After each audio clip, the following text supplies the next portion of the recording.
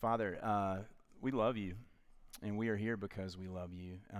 Well, maybe some of us are here because we're just so curious, and that's um, kind of what we're talking about today. But Lord, I pray that you, whether we know it or not, you have drawn all of us here, every single one. This is not just a group general activity, but you have uniquely called every single man and woman and child to this place this morning for your purposes. And so I pray that you would do what none of us can do and open our hearts and our minds, give us a new understanding of who you are, a deeper understanding of your love for us, a deeper understanding of our need for you.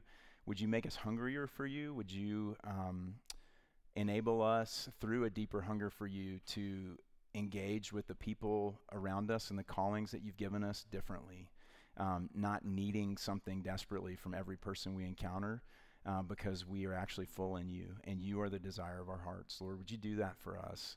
Lord, we come with specific requests too. Lord, we pray there are some in our body who are hurting physically, who've just had surgery and who are recovering, and I pray that you would bless them and be with them and be the giver of life and the restorer of health. And Father, those who are lonely, Lord, would you be companion? Those who are in conflict with people and feeling anxiety, Lord, would you come and be peace?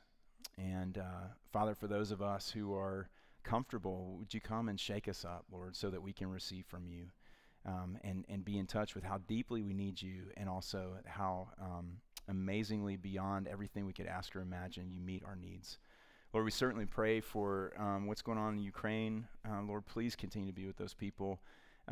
Please bring peace. Please bring just protection and life, and Lord, just do your will. And Lord, would we just yield to you with the rest of this time and with our lives. In Jesus' name, amen. So we are continuing with this series, Be Curious, kind of taken from Ted Lasso, if any Ted Lasso fans out there. But the idea is that we are looking at Jesus, especially in the American South, and depending on your individual background and upbringing, a lot of people spend a lot of time, I'm so glad you're here. A lot of people have spent a lot of time hearing about Jesus, and from well-meaning people, but also from people who've done a lot of damage. And so there's just a lot of thought out there and talk out there about who Jesus is and what he's like and what does he want from us. And what is he doing? Why did he come? And you could get a different answer for every person that you ask, because it's that diverse. And so what we want to do is say, we are so thankful for the word of God that is unchanging, that he has given us, it's unchanging, but it's living and active. And so it's not old and stale, it's not outdated, it doesn't need to be updated for 2022. But it is here that this foundation, and all, especially now, this age of like misinformation and spin and everything that's going on, we want to go back here and submit to this and say, Lord, you have spoken. Would you show us and tell us who you really are? And would you realign us so that we can actually see and hear you speak to us and receive you as you really are, not some version of you that we've come up with or we've meshed together from the good and the bad and all the strange that we've seen, like street preachers and Sunday school teachers and all these different people, some good, some terrible, and just meshed them all up and gotten some really weird Frankenstein of who you are. But Lord, we want to see you for who you really are. And so something that Jesus is going to speak to us about in this passage is this whole concept of perspective and who's walking into whose world. And so it's really easy for us to kind of see the world through our lens, and then this miracle man, Jesus, kind of walks into our POV, and we hear about him and we're like, oh, I've got some use for you if you're not busy. I've got some things I'd like you to do. I've got some things that if you really who you say you are, like, then maybe you could just help me with this punch list that I have. And to see him like that, what he's got to do is he's got to totally shift the perspective. Instead of him coming into my world and my POV, it's me coming into his. and me seeing life through his eyes and my life fitting into this big story that has been going on for thousands and thousands of years, long before I ever drew my first breath. Because if I don't fit into what he has going on, then I'm going to miss him and everything with him. And it's sort of like, I don't know if y'all remember seeing the video that was viral a few years ago about the concert violinist. He was like a master violinist that was just busking in a subway station. And he was like, one of the most exceptional violin players alive. And people are just walking by and not paying any attention. But they would pay thousands of dollars to see him in a concert hall. But it's something about perspective. Like if I'm not expecting this, then I miss it. And I'm like, okay, this guy's just getting on my nerves. Or maybe it's a pleasant song, but like he's in my world and he's just kind of a footnote. But if people knew, hey, this violin master is down in this subway station playing right now for free, then it would totally change the way that you receive that and receive him. And you would sit and just be in awe of what this man is doing, but it's two totally different experiences. And so who's reading our scripture this morning? Lindy Griffin. Come on up, Lindy. We're going to be in Mark chapter 7, verses 24 through 30. And as Lindy comes up here, I'll just say that is where he's taking us. That's where he's taking this woman that he encounters here. Mark 7, 24 through 30. And from there he arose and went away.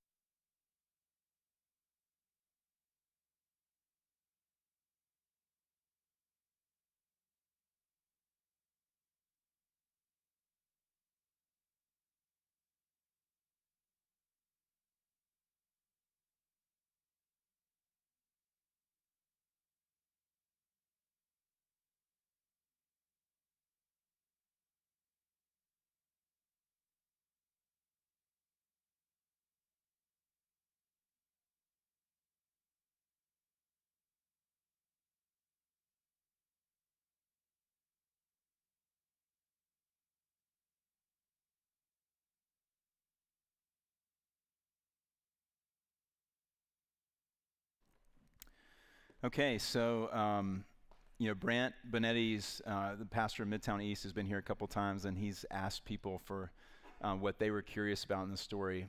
And I don't think I have to ask that question with this story if you're paying attention. What in the world is Jesus doing with this response that he gives this poor woman?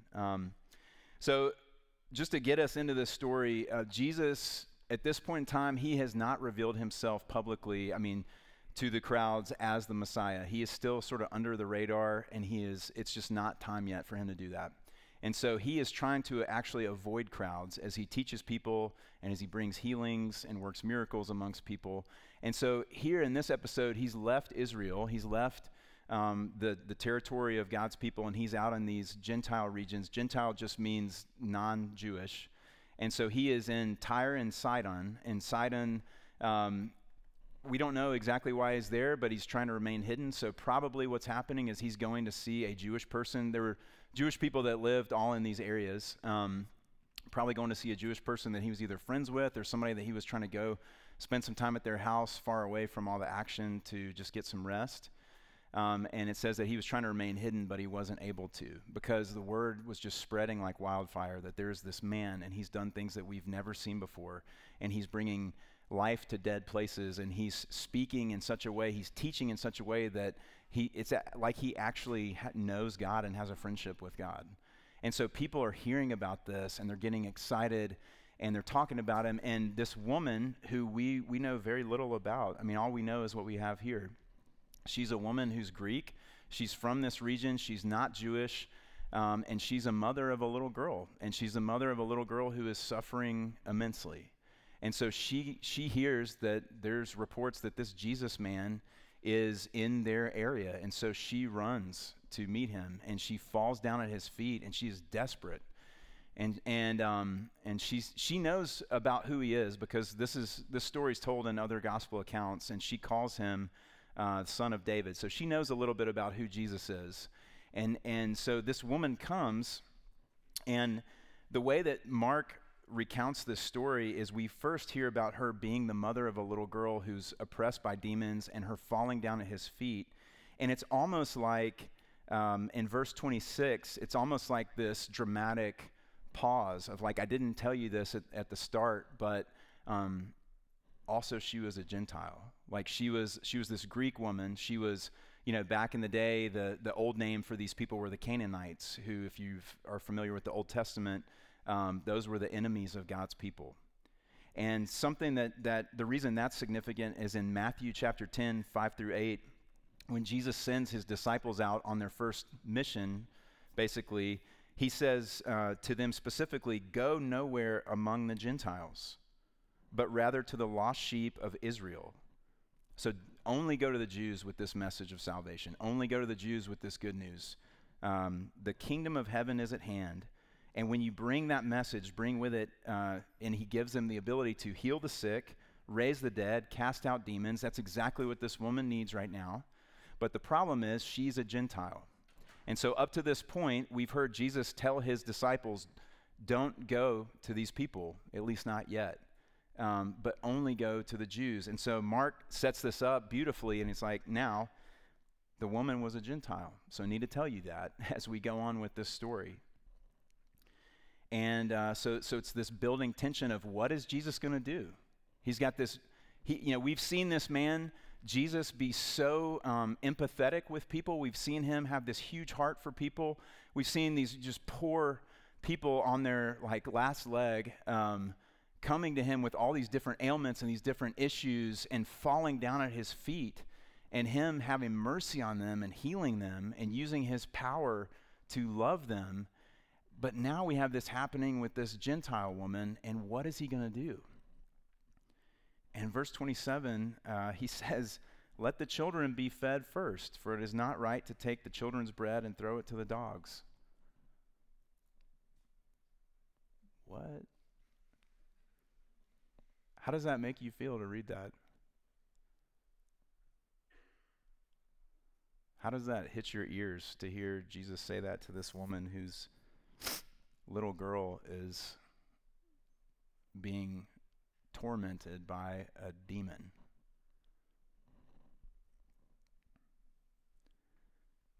So we wonder, it would be beautiful if we could not read this but see it, because then we wouldn't know what was coming next.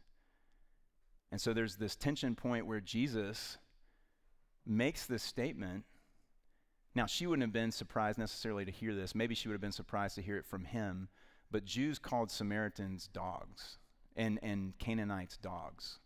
So this was not like he wasn't just coming up with this random word. This is what she would be used to hearing Jewish people refer to her as.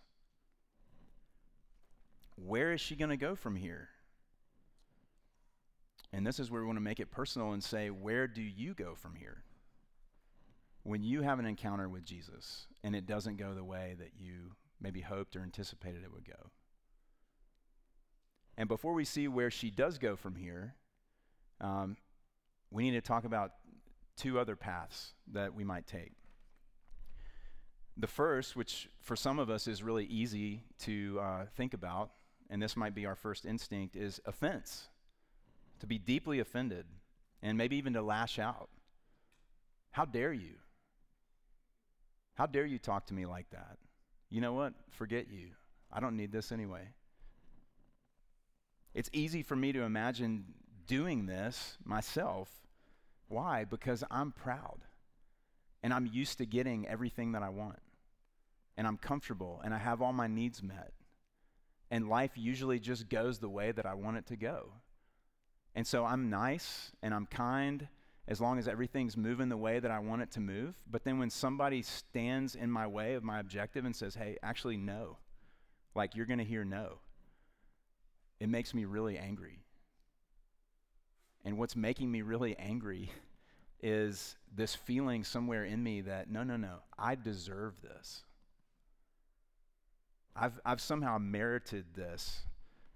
This is how things should go. And then it becomes really clear that if this is the path that I take, if this was the path that this woman would take at this moment, then this is a lot more about me than it is about the person I'm coming for. Another place that she could have gone that probably in this story would have been a lot easier for her to go, and some of you are going to connect with this way more than what I just said, is despair. What if she just hung her head and left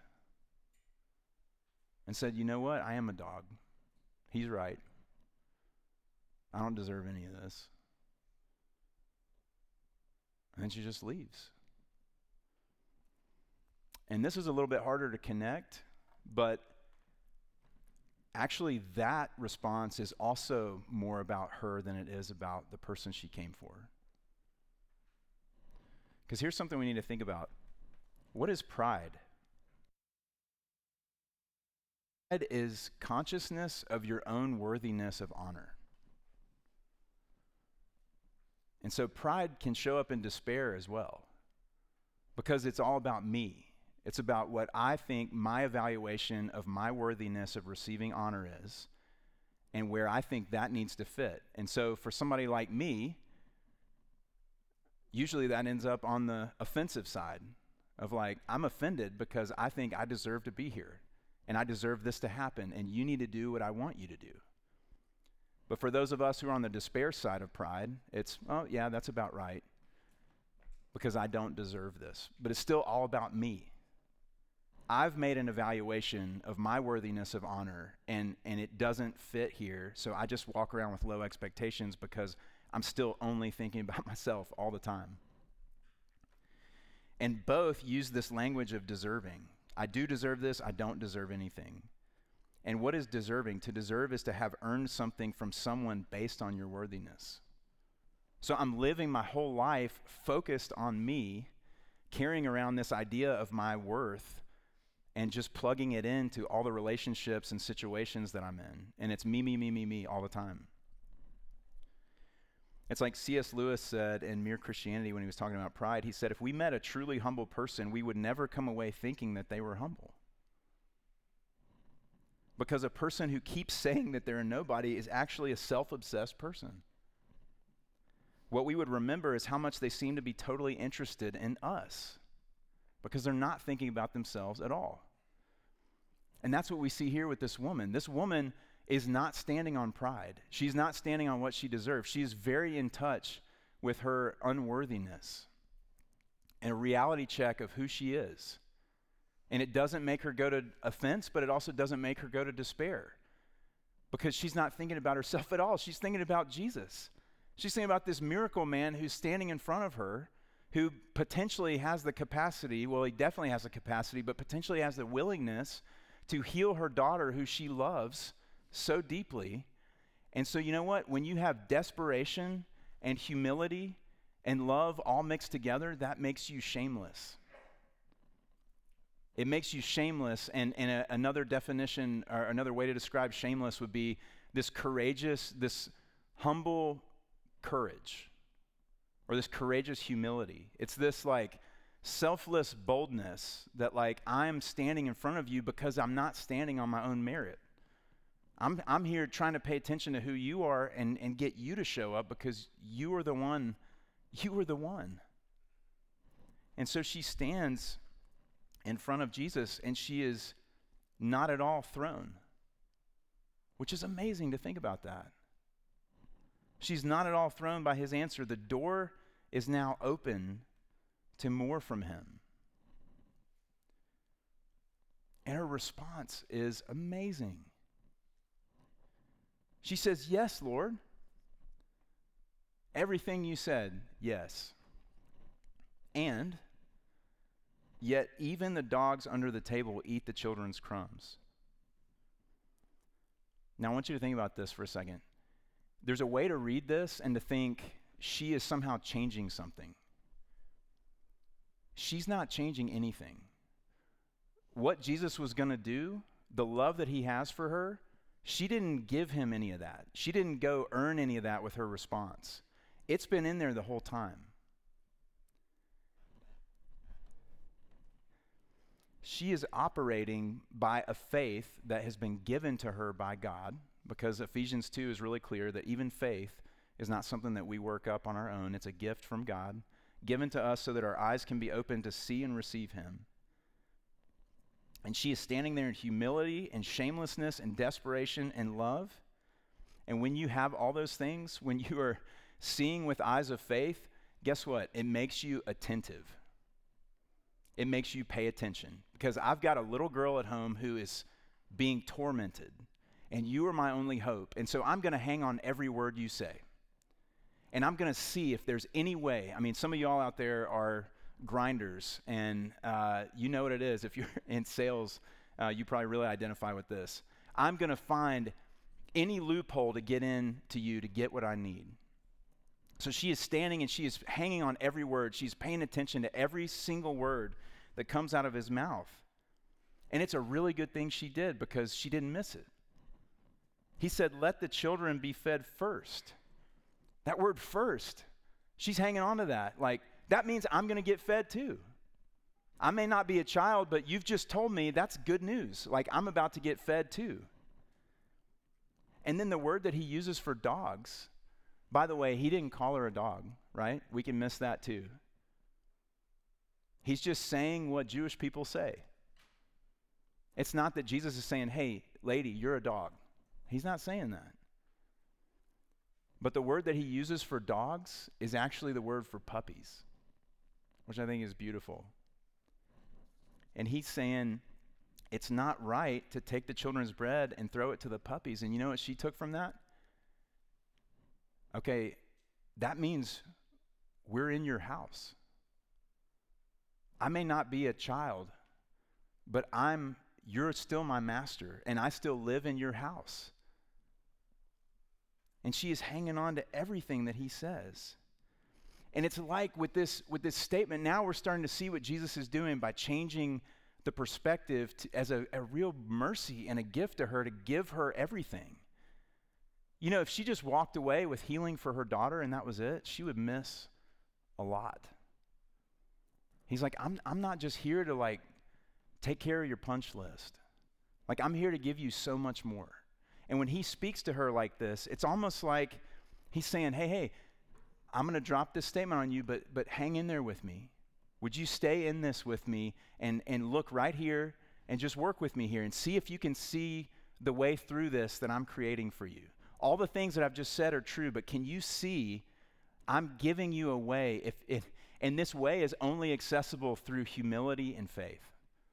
If you have humility and faith, which she does, and it's not her doing, it's God has given her this gift because God has prepared this moment, and he is giving himself to her. If you'll just hang in here with me and just believe and just stay with me, you will find me in this. You will find what you're looking for and more. Just hang in there with me. And it's because of his love for her, because it's so necessary to change the perspective. He's got to do this with her, and he's got to do this with us. And it is painful. It's painful to be humbled. It's painful to realize that the way that I've seen the world, where I'm the king of it, is not actually true. And to see the world that in a way that it doesn't actually all revolve around me, guess what? That's going to be painful. But don't you think that's so necessary in order to come into relationship with the real king of the universe? And that's what he's doing here. If she demands for him to live in her world, she's going to miss everything. So she says, yes, Lord. She agrees with him.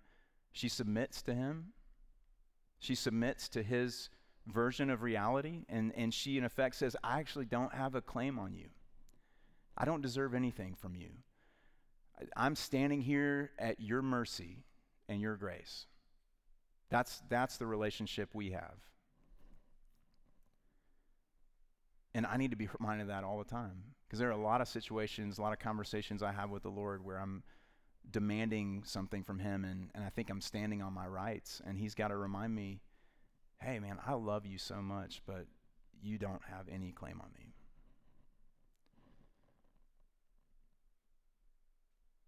And think about this too. She's here because of a dearly loved child. And he's saying, I'm actually here. The reason we're talking about puppies and children is I'm actually here for dearly loved children too. That's why I came. And if you read through the Old Testament and you see the way that the Lord has made promises and covenants and given himself to his people, Jesus is saying, this is only right because this is the character of God. These are his children, and this is who he has made a covenant to be faithful to. Now, there's also going to be a way for you to become a child as well, but it's so important that he's just not going and putting oil on the squeakiest wheels. Like, he came for his children, and he came for a purpose, and he came to keep his promises because of his character and his holiness. And then this is beautiful. The woman says, yes, and yet, it is totally right for children to be fed first, and you should never take food away from children in order to feed the pets, in order to feed the puppies. But here's the beautiful thing about kids, is they're messy. And when you break the bread and give it to the kids, as soon as they start eating, the crumbs are going to hit the floor. And what she's saying to him is, you can still feed them first in priority simultaneously as you take care of me. And as you feed my hunger for wholeness and healing, you can do that without being wrong and being a bad father to these children that are sitting at the table.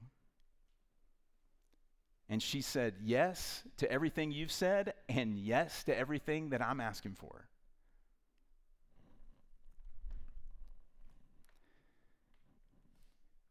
And we don't get this in Mark's account, but in Matthew's account, we actually see Jesus is awed by this woman's response.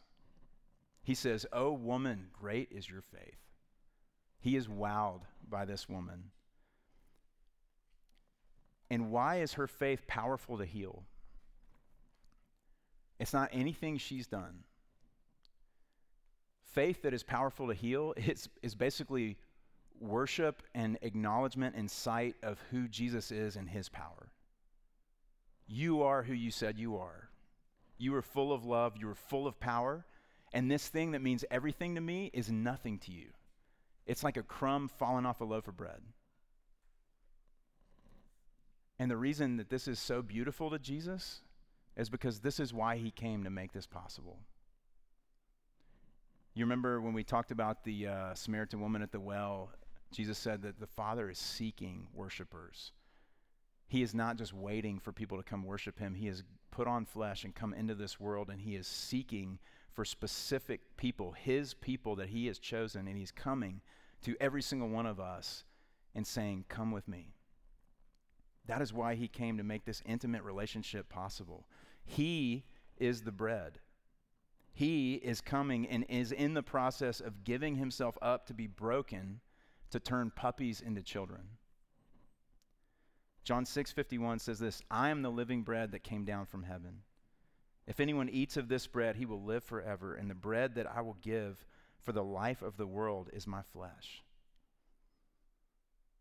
And she sees it. She may not see exactly how it's going to happen, but she sees you are, when I hunger for wholeness and for healing, you are the bread. You are the one who satisfies that, you alone. And when you heal and when you bring wholeness, it's like there's so much power in you. There's so much love in you. There's so much ability in you. There's infinity in you that it is like nothing. I'm not putting you out right now. You can just give a word, and that's what he did. He didn't have to go anywhere. He just gave a word, and the demon left her daughter, and she was healed. And now, because of this gift that he's given her on top of that, her shamelessness is strong. Her faith is strong because it's not in herself or in what she deserves or in her worth. It's not fickle. It's not frail. And I spend so much of my life trying to build my confidence in me, trying to build my resume, trying to make myself strong. But all it does is make me weak because I'm always still depending on me. I'm always still thinking about me. I'm always still looking at me all the time. And Jesus is saying, let me give you a good gift beyond healing your daughter. Let me give you the gift of taking your eyes off of yourself and giving you a bold confidence and faith in me that is so strong because of who I am.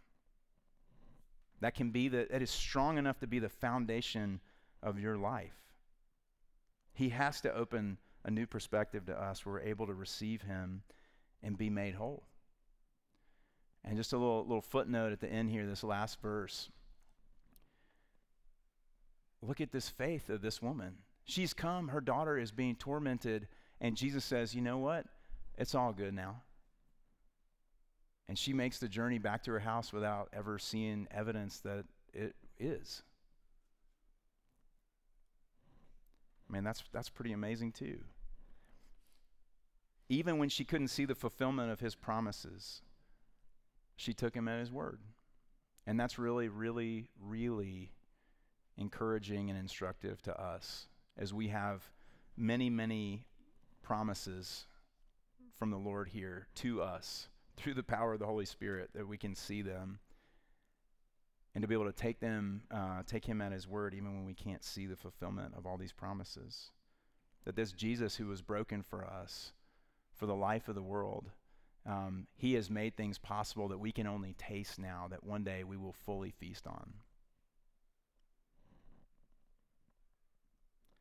And so it would do us well to remember what he said in the Sermon on the Mount.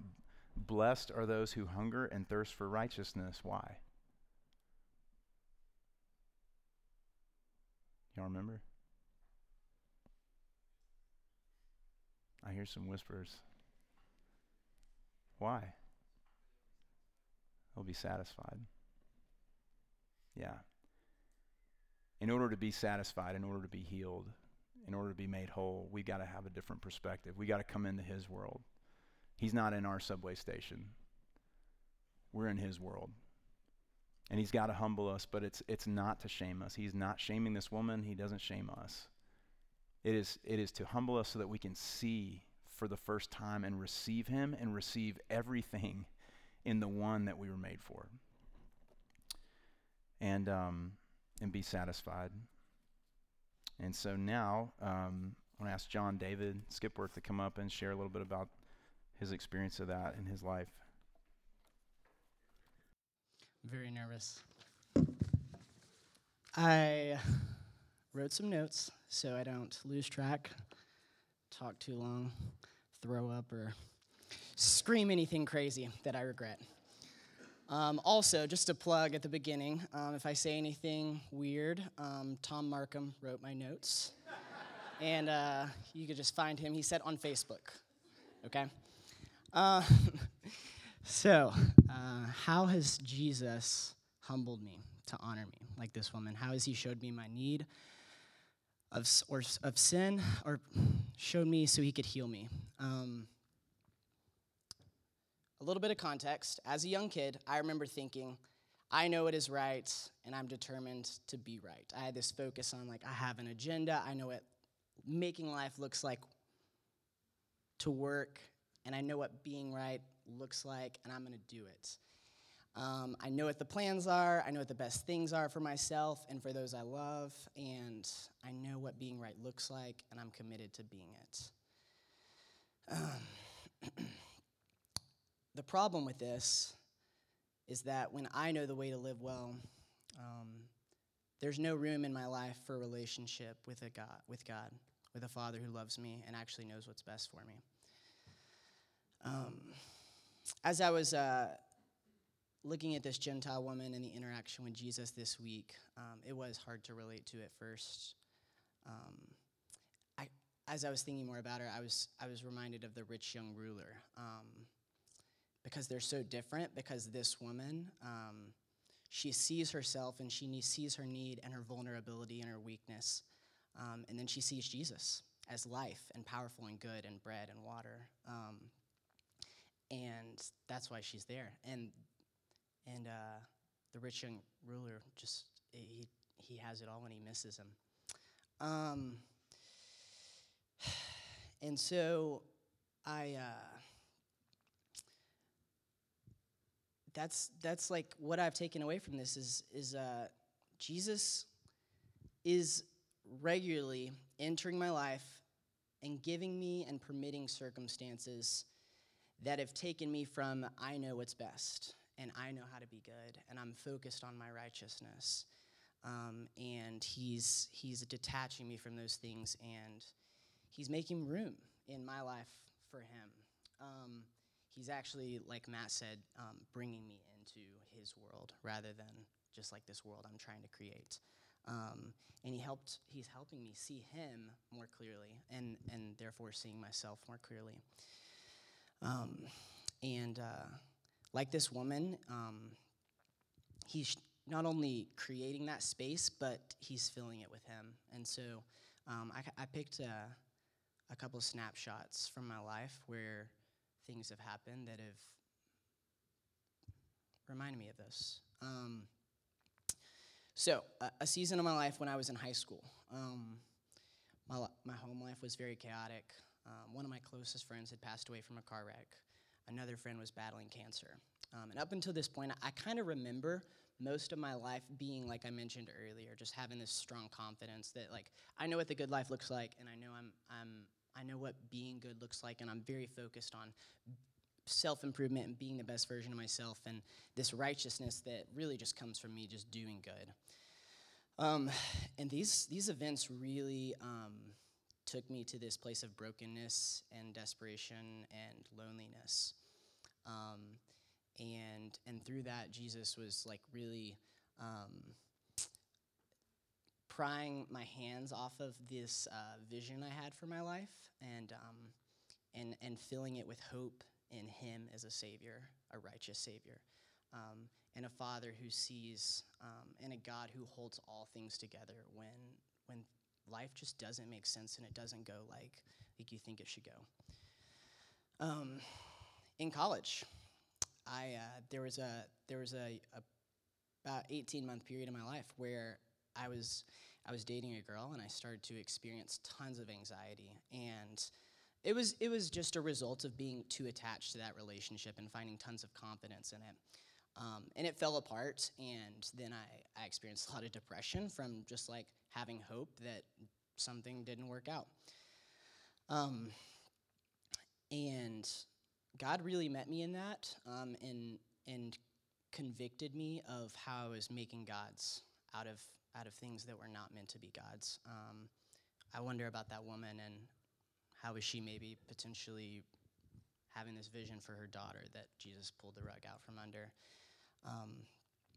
And as those things fell apart, God steadily, it took a long time, really was restoring joy in me and developing this hunger in me for a truer version of him that was not just giving me this life that I wanted, because a big part of the picture of my life that I wanted to live was being married. And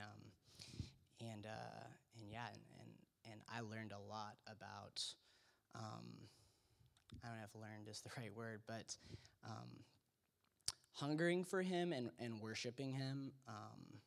They just kind of came together in that season, and I've seen that continue. The last one, after college, about 6 or 7 years ago, I moved back because I really love my family, and they're also a mess. And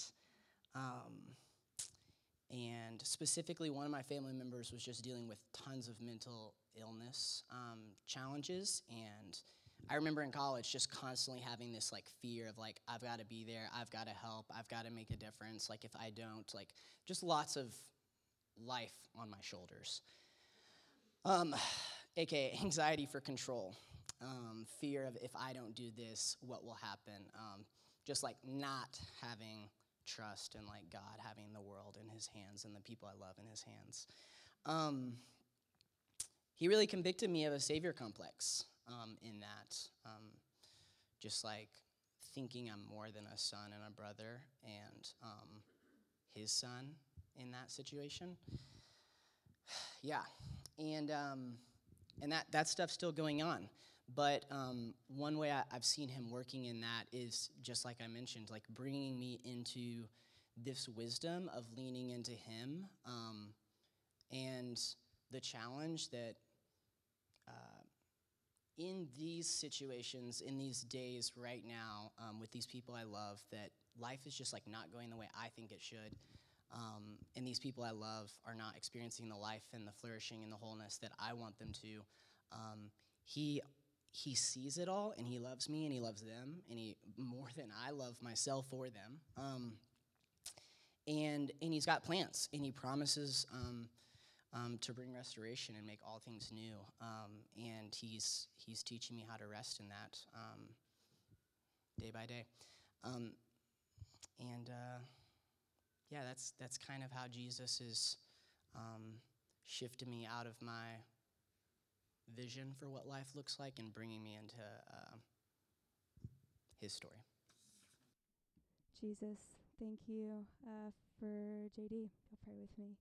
Thank you for his story and how you're working in his life and bringing him closer to you. I thank you for the sweet reminder of who you are and how JD's story can remind us each of how you're working in our own lives. I pray. Amen. If y'all stand and worship with us.